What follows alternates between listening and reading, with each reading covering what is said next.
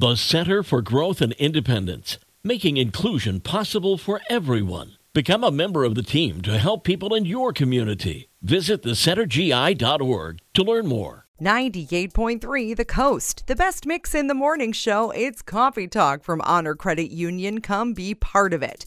I love Thanksgiving meal so much. I love all of it. The stuffing, the turkey, the gravy, mashed potatoes, green bean casserole. But what I don't love is turning those items into things we don't need.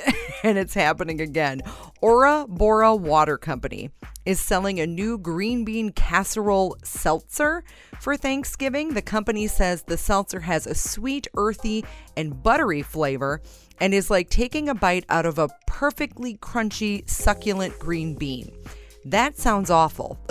Personally, Ora Bora apparently is also working on other Thanksgiving flavors, including honey pumpkin and chai cranberry. Now, at least those two sound a little bit better. Like the chai cranberry, I could definitely get behind that.